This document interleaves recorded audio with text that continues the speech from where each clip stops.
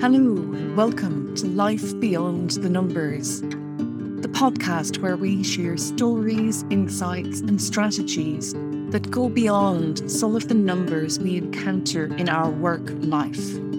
I'm Susan Ní Shriabháin. I work with organisations who put people first. I've lived and worked in many countries. I've met people who love what they do and people who don't. People who bring their full selves to work and people who won't. And together with my guests, we place a lens on and focus in on the people side of work life. Because we know that it is people who do the work, not numbers. And if we are treated well, we will perform well and might even generate better numbers.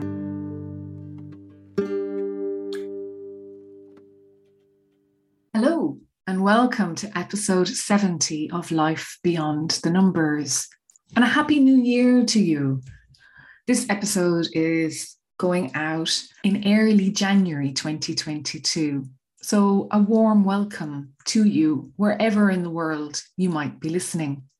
And in fact, when I look back at 2021, it was incredible to see that people listened in over 60 countries. So again, a warm welcome. Thank you for listening. I hope you continue to do so.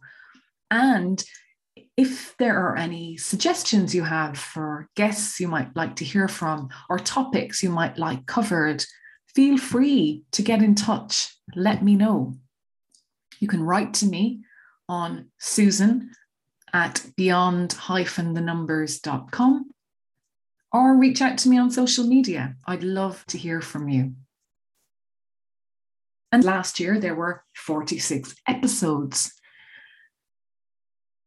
And my focus went to the top 10 when I was looking back. What were the most downloaded during the year?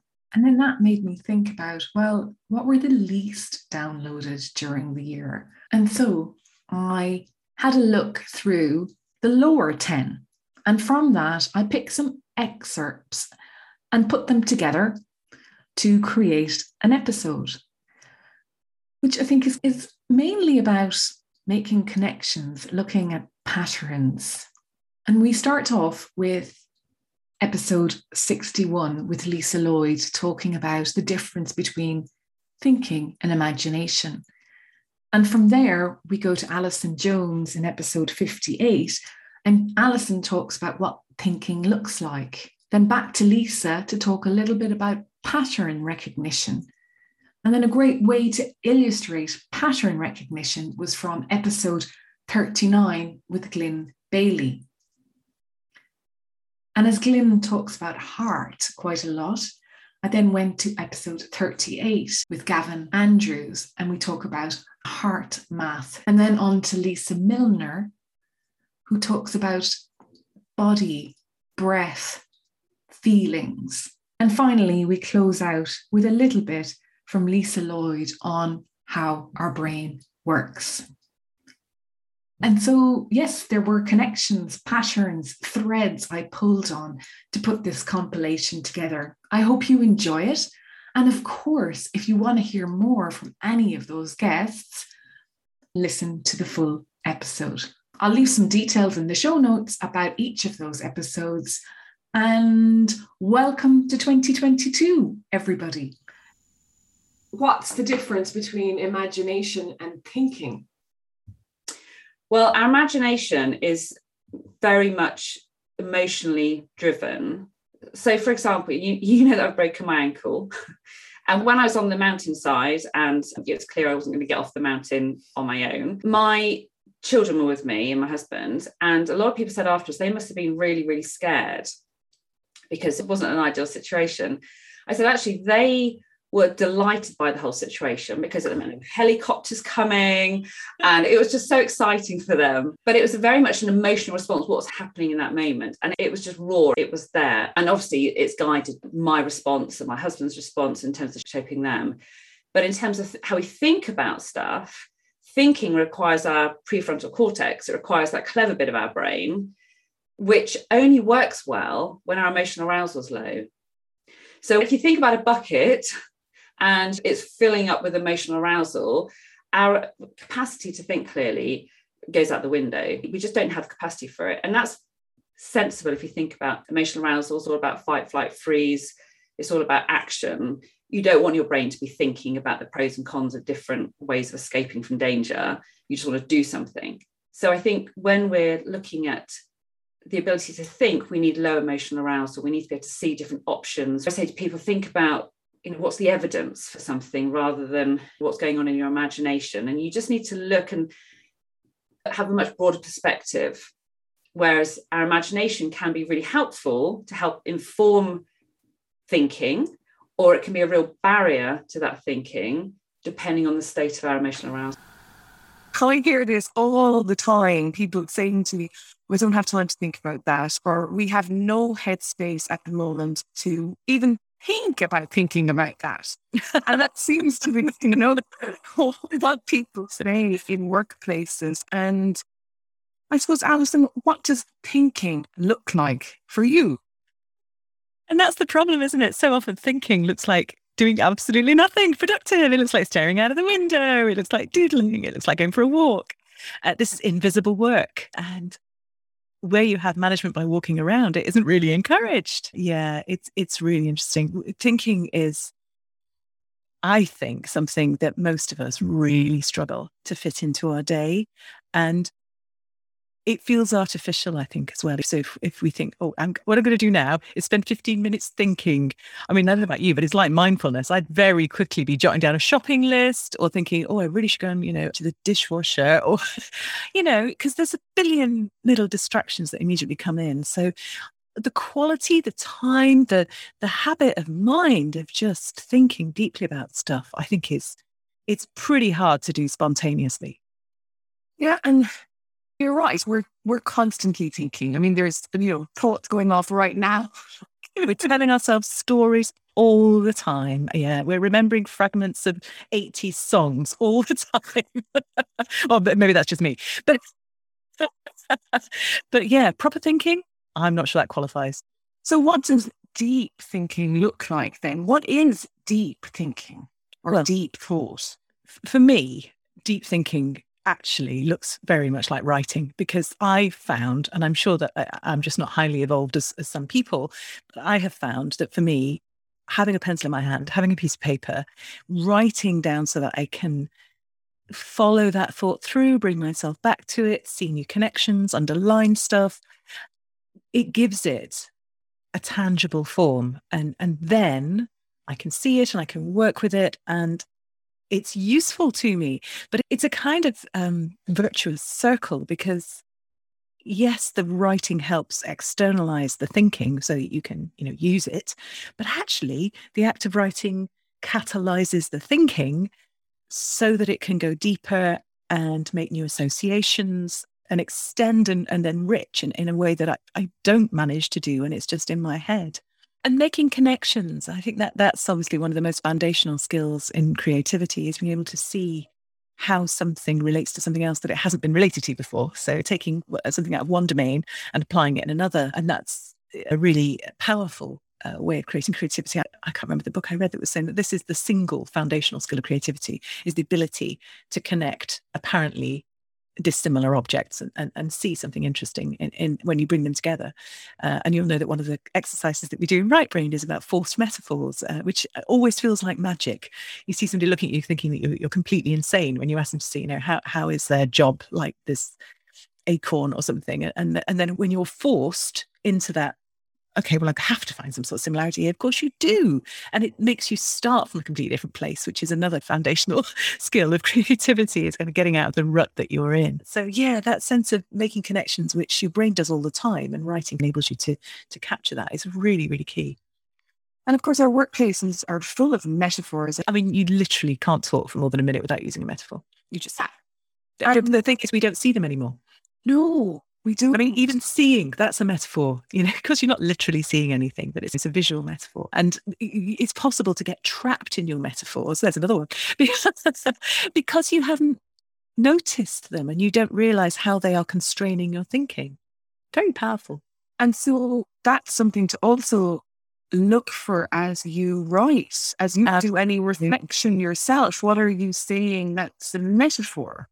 And you can do a little bit kind of linguistic analysis on your own pre-writing. You know, what's coming up here? If you're using war metaphor in this outpouring of what your frustration is at work, what would it be like if you changed that metaphor in use and thought about it more as a collaborative team sport? You can play with metaphors, you can try them on for size, and they will change how you see things, but also the solutions that you come up with. There's a fascinating experiment that was run in a US university recently where they wrote about crime. They created a sort of piece about crime, and the idea was they were using these subjects and they were going to ask them for their solutions about how this could be treated. And they used the metaphor of an attacker in one, an almost army besieging the town. And in the other, they used a metaphor of a virus, something that was infecting the town. And the solutions that both groups came up with were informed by those metaphors, even though when they were talking about it afterwards, they had no idea that that was informing their thinking. It's really interesting that it can shape our response to situations, emotional, but also the way we behave in response to situations. And often we have no idea that that is, in fact, what's driving us. Fascinating. We've covered reflective practice a bit as well, Alison. What is the value or the benefit to reflective practice, and what exactly is it? Yeah, so it's the cold kind of reflective cycle, isn't it? You do, you reflect, you learn, you apply, and you go on like that forever in an ideal world. Of course, most of us get stuck in doing. We just do, and then we do the next thing, and we never actually drop into the reflective practice thing. I think what reflective practice can do for you, or in the terms that we're talking about, I guess, that kind of space for a writing practice, which allows you to reflect on the day, it metabolizes stuff. That's, I think, a really helpful way of thinking about it. You've got so much stuff coming at you all day, every day, so much experience, so much kind of emotion embedded in that you probably don't even recognize because you haven't got time. So writing helps you ground that and process it and understand and create a narrative around it. And our brains are wired to create stories. So that is in itself a really, really valuable thing. But thinking about it in reflective terms, thinking about what just happened, thinking about how something either went wrong or went right, moving beyond the kind of yay or aha, or that kind of initial reaction to what's interesting about this is allows you to take the learning, to notice how it might be useful elsewhere, maybe even to coach someone in your team about this, because there's so much of what we do as leaders that is just tacit, that we don't even quite understand how we're doing, and therefore how the hell are we going to, tell anybody else to do it? So I think there are many, many benefits for you personally, for your organization, for you as a leader, taking some time to reflect, to process this stuff, and to draw out the things that need to be learned and taken forward from it. So what people don't realize is that we operate based on patterns. So you will go into a meeting with your manager, you'll be expecting what is going to happen before you've even opened the door or turned on Zoom. So you're anticipating a particular scenario to play out. And because you're anticipating that, you will end up behaving in a particular way that reinforces that. So if you see someone you like as you're walking down the street, it'll be big smiles and it'll be hi and everything else. If you see someone you really dislike, you might grumble a hello or might just blank them. And of course, as soon as you do that, that directly impacts on how they respond to you. So I always say to people, if you want to change a pattern, it has to start with you. You have to firstly visualize how it could be different. So, at the moment, your brain is expecting you to go into the situation and your imagination is telling you it's going to play out like this, because this is how it always does it. So if you want to change that, visualize how you're going to be different. So visualize yourself and literally close your eyes and kind of feel it and imagine what you can hear and imagine what you're saying and how you're saying in your body language, like all the detail, to think, how am I making this different? How am I feeling in control? How am I feeling calm? How am I delivering the message? What words am I using? So literally every little detail. What am I doing in my face? So rather than kind of growling at this person or just looking tense, I'm actually going to smile and I'm going to ask them a question I would never normally ask. It doesn't matter what it is, but I'm going to change the pattern, because as soon as you do something different, they can't respond in their normal way because the pattern has been disrupted. And I mean, I've read that our brains don't know the difference between what we imagine and reality, that actually that power of imagining and bringing all your senses in is the same to us as if we've done it. Yeah. And I think that's why visualization is so important, because you are literally laying templates in your brain that you pattern match back to. So it doesn't matter that you haven't done something. If you have rehearsed it in your brain well enough, that's really using all your senses. You've immersed yourself. You're not just kind of saying, yeah, I can imagine myself doing that, but you've actually gone through the whole thing in detail. You lay a template in your brain that you'll then pattern match to as if you've done it. Some people will have a photo of themselves on holiday or somewhere that makes them really happy or something on their desk, because every time they look at that, their brain's pattern matching back to how good that felt. And it's all these little cues you can use, whether it's music, scents, it doesn't matter what it is, but that sense of allowing your imagination just to go somewhere else to pattern match to a positive experience, rather than I'm focusing on the spreadsheet and I've just got to keep looking at it until it all makes sense, which is just, it's just counterproductive. I don't know. I've often done that. Yeah, but to you it would make sense in the end, and to me it wouldn't. Yeah, but for me it's play and imagination as well. It would come into, how can I find this to work? Exactly. So it was showing up in a lot of areas of my life, and I think now that I can see it, it's the code for how I live my life. And when I'm off track, I look back and go, where am I off against my heart? Which one of those core components am I not aligned with? And at the moment, we were speaking just before this, it's the energy. And I know this because mentally I'm feeling that I've pushed myself quite heavily over the last few months, and I'm feeling the fatigue and the tiredness, and I'm going, okay, that's a drop in fuel, that's a drop in energy. What do you need to do to refill your tank? Because you're not going to be able to take the action you need. You're not going to be able to make the destination that you want to reach if you run out of fuel. So it's definitely become a formula for how I really look at every aspect of my life and how I show up for others and how I help clients through the same journey. I don't want to bring it down to something simple, because I don't think it is simple, but I think there's real beauty in the simplicity that actually it's there in your home. So for everybody, there's a treasure trove, maybe just in your bedroom or in one room, that is really you. And if you can connect with that and start to see the threads. Yes. Yeah, absolutely. And I think that's the key there when you talk about the thread. When you think about numbers, we're always looking for the patterns. We're looking for the patterns to make sense of things. And my biggest clue was, if the story is about your life and what your teachable gifts are, the clues will be around you in your life.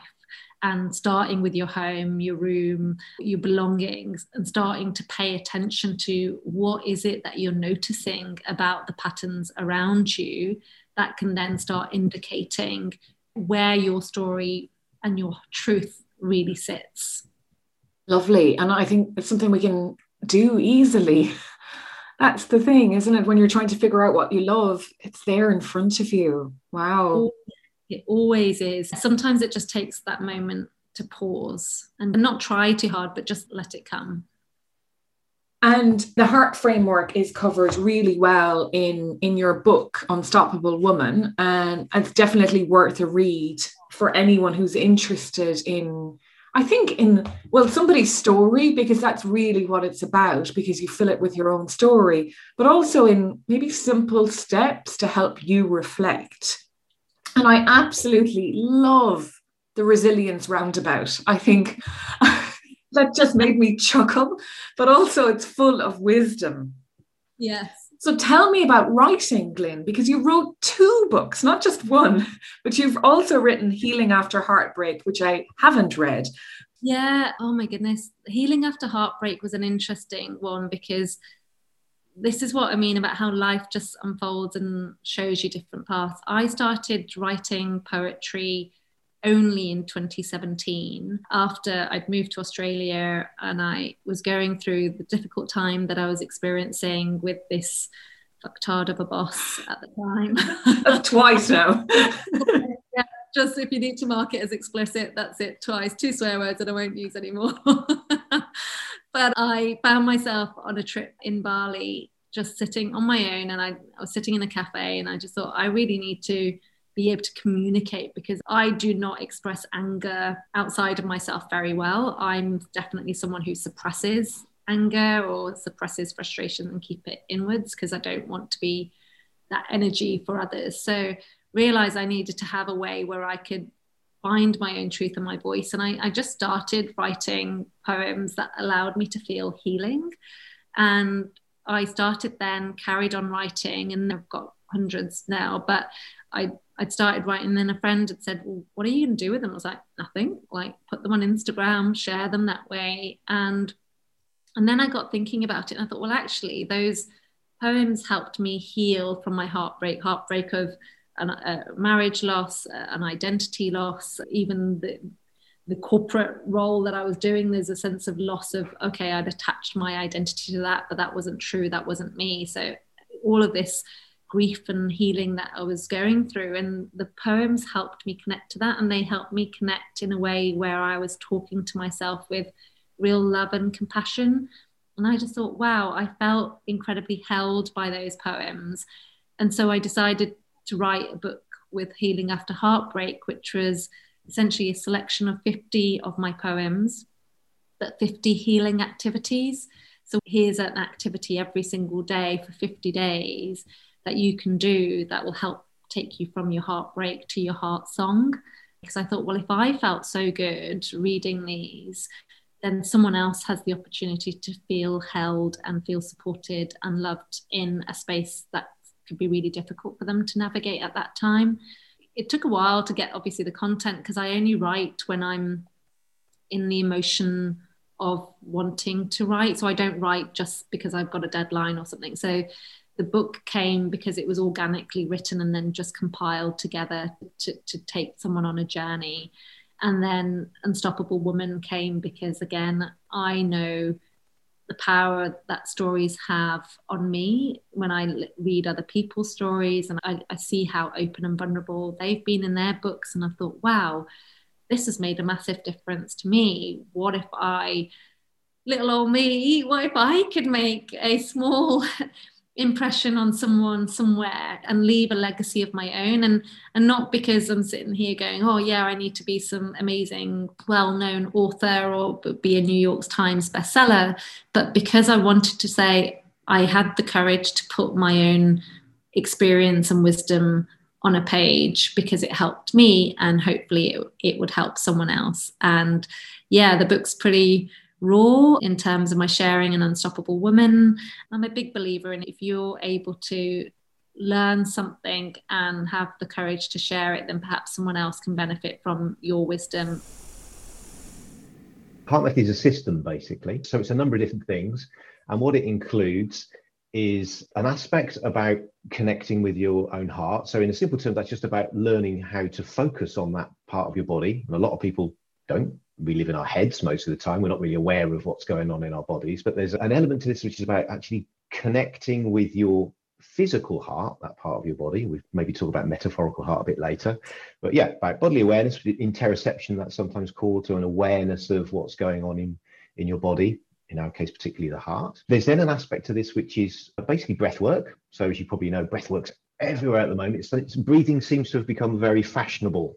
It's and cool. There's all sorts of wonderful books. Yeah, mindfulness had its time, now breathing's in, and it's all good stuff. Obviously, there's some amazing books coming out, but part of HeartMath is all about breathing, and what we call coherent breathing, which is also called resonant breathing, sometimes called 0.1 hertz breathing as well, which is basically slow, deep, balanced breathing at a rate of around about 6 breaths a minute. Another aspect of the system is about emotional self-regulation. So it's recognizing that emotions are reactions. We have them all the time, and they're unconscious, many of them, but emotions are also choices. So we can intentionally choose to feel gratitude, appreciation, love, care. Most of the time Most people don't necessarily do that. We just reacting to what's going on in our environment or inside our head that's good or bad. But part of it's about emotional self-regulation. And then the other bit, which is the bit that draws lots of people to HeartMath, is the technology or the biofeedback. So we have technology which actually enables you to measure and validate that you can get into this state that we call coherence. The state's gotten into through the focus, the breathing and the emotional regulation. But that shows up physiologically in terms of heart rhythms. So the biofeedback is measuring and monitoring your heart rhythms, providing you with the feedback. And so that then enables you to know that you can do this to yourself, and then practice, develop, get better, measure yourself and monitor yourself. And for many people, technology as well is really what helps them to build the habit of this. You know, we've gotten into a world where we're using our phones and computers all of the time. And so this is a sort of meeting point between technology and ancient wisdom, really. The breath work and stuff's been around for millennia. Why would I want to measure my heart rate and the variability of my heart rate? Well, really, to be honest with you, you'd only want to engage in the technology bit of the system. And just to clarify, the system will still work. The techniques will work with or without technology. It's the techniques that are the most important thing. But why you might be interested in the technology is if you're the type of person that likes to, prove that something's real. Many people are interested in meditation and mindfulness and they give it a go. But many people don't actually know what they should be experiencing, or they don't actually necessarily feel or experience anything, or they tell themselves, oh, this thing's supposed to be about not thinking about anything or astrally projecting, or whatever people tell themselves they're supposed to experience. Then they get frustrated that they can't name it or feel it or experience it. So the benefit of the biofeedback is, to begin with, Susan, it doesn't matter whether you feel it or not. You're going to get some feedback from the technology which will validate whether you are or are not in the state, and will actually give you a measure of the extent to which you are in it. So then over time, if you use the technology, the biofeedback is helping you to then recognize, oh, so this thing's telling me that I am not coherent at the moment. What do I notice? Oh, actually, there's a bit of tension, or my thoughts are racing, or I've just worried about what I'm going to have for dinner or whatever. Oh, it's now going green and it's telling me I am coherent. What's different? Oh, well, I've relaxed my body. I realized that I'm managing to focus on something that I feel appreciation or gratitude for. So to clarify, the technology doesn't do anything to you. It's not like forms of technology that might stimulate you in some way or zap your vagus nerve or whatever, I don't know, but it's just giving you data on what you're doing to yourself. You talked about emotions as well, and I guess people are maybe think that, well, heart makes me soft and emotional, and that's not how I'm supposed to show up in the world. I'm supposed to be tough and always logical. Yeah. So for the skeptics, perhaps, or those of us that maybe don't believe in bringing our emotional self to the workplace, how do you deal with that? Well, yeah, I mean, I think that's quite common, probably culturally in Britain, but also, I'm a man, so I can say it, for men as well. We think that we should be in control of our emotions or suppress our emotions, or that emotions can get us in trouble, and that it's logical, rational brain that we should live our lives by. That's nonsense. We're human beings, we're human beings. And even if we might convince ourselves that we don't have those emotion things and they don't get us into trouble, suppression of emotions is incredibly unhealthy, and all the science shows that. And my pushback on that is that way of thinking is very old-fashioned. It leads to poor physical and mental health.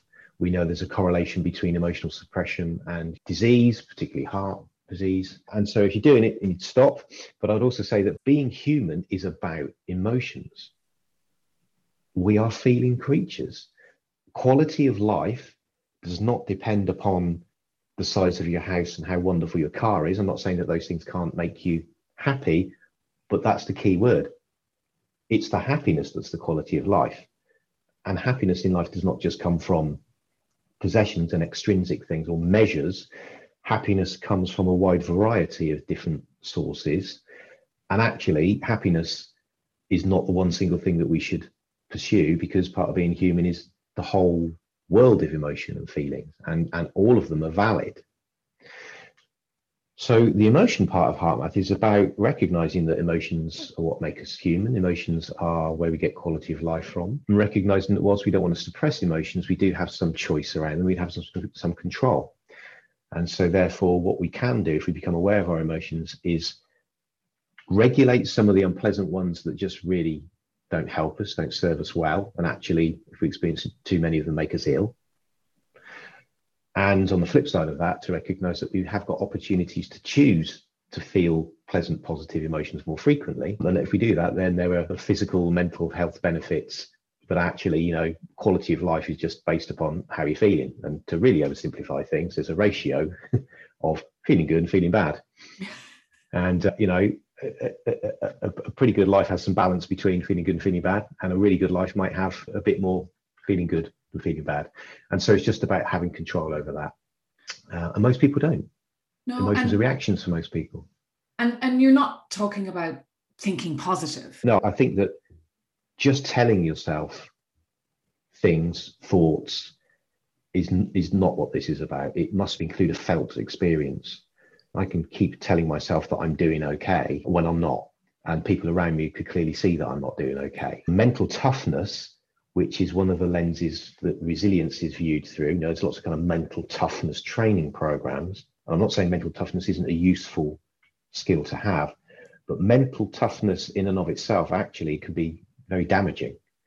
You could be so mentally tough that actually you could push your body so hard. If you're an athlete, your mental toughness can cause you to override all of the information that your body's given you about how much it hurts and how tired it is. And then you can do that to the extent where you could damage yourself. You can burn yourself out.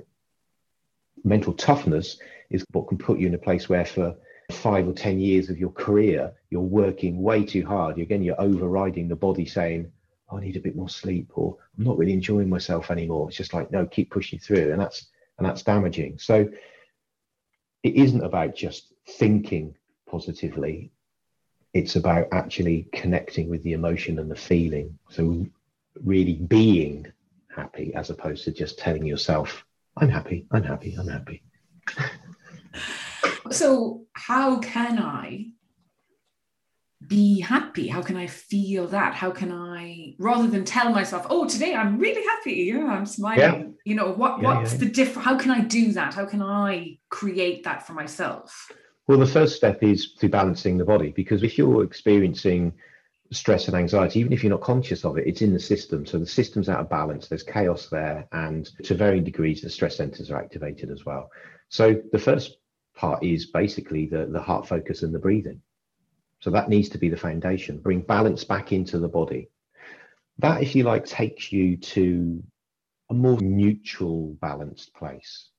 But that's the foundation then for self-regulation. It's very hard to self-regulate when you're stressed and anxious.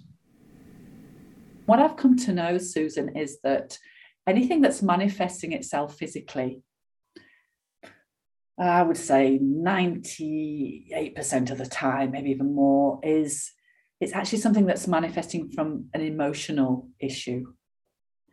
And if we don't deal with the emotional stuff, that will manifest as a physical illness in some way, and mentally also. Yeah, so it's this mental, emotional. That's a huge number, 98% of the time. Oh, yeah. Obviously, if we break something, that's different. Exactly. Yeah. I've got a pain in my shoulder, for example. Yeah. It's coming from something. Yeah. And I think also that we're working with energies here. Even scientists, because some people say, oh, yoga, it's all a bit woohoo. But at the end of the day, science shows, if you're into the science, and it's obviously very helpful, but it can be very limiting, then everything is energy. And so in this human form that we have to take care of, there's energies. And if those energies aren't flowing freely and they get blocked, and what happens, and this took me on to something called TRE as well. So that I went on from yoga therapy to training as a mindfulness teacher, and then doing TRE, which is trauma release exercise. So I've shifted into what I'd call somatic healing or somatic therapy, or just a different way of actually looking at how we are as human beings and how does illness manifest. Because there are a lot of things that doctors, the medical profession can't explain, that actually, though, they will come back to stress. And it's stress. And what does stress do? It creates contraction in the body. And it's such a catch-all. I mean, stress isn't actually anything. If you say you're stressed, what do you mean? Yeah. What do you, and that stress can be anything from an email to full-on trauma. So there's a whole spectrum. And as a human being, we all experience stress, trauma, whatever you want to call it, suffering. That is just part of being human. And I don't believe we're equipped very well at all to deal with difficulties in life. We distract ourselves. I can put my hand up, keeping myself busy, so we can keep ourselves very busy at work.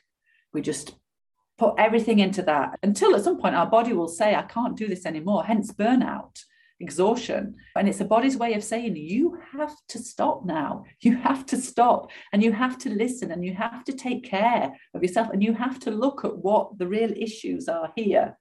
Because until you address those, the suffering or the difficulties, the trauma that you've had in your life, and possibly, and more often, going to childhood. So the first 7 years of our lives are very, very informative. And our parents weren't given the skills to deal with the issues of life.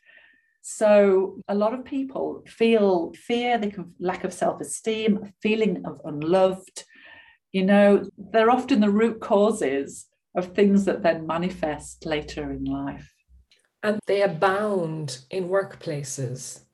Because like you said, we're all immerse ourselves in the busyness of work. Yeah. And work will fill as much time as we want to give it. I mean, there's no question about that, because it never ends. Yeah. Yet there's people in workplaces that are suffering and struggling and immersing themselves in work as a way they think it's the only way. Yeah. Yes. Yeah, because to be honest, there doesn't appear to be many other ways. Now, what is happening, what is changing is people are recognizing mental health. And we know now, we see that more in the workplace, and mindfulness has become a buzzword. And unfortunately, people are still not able to get the care they need.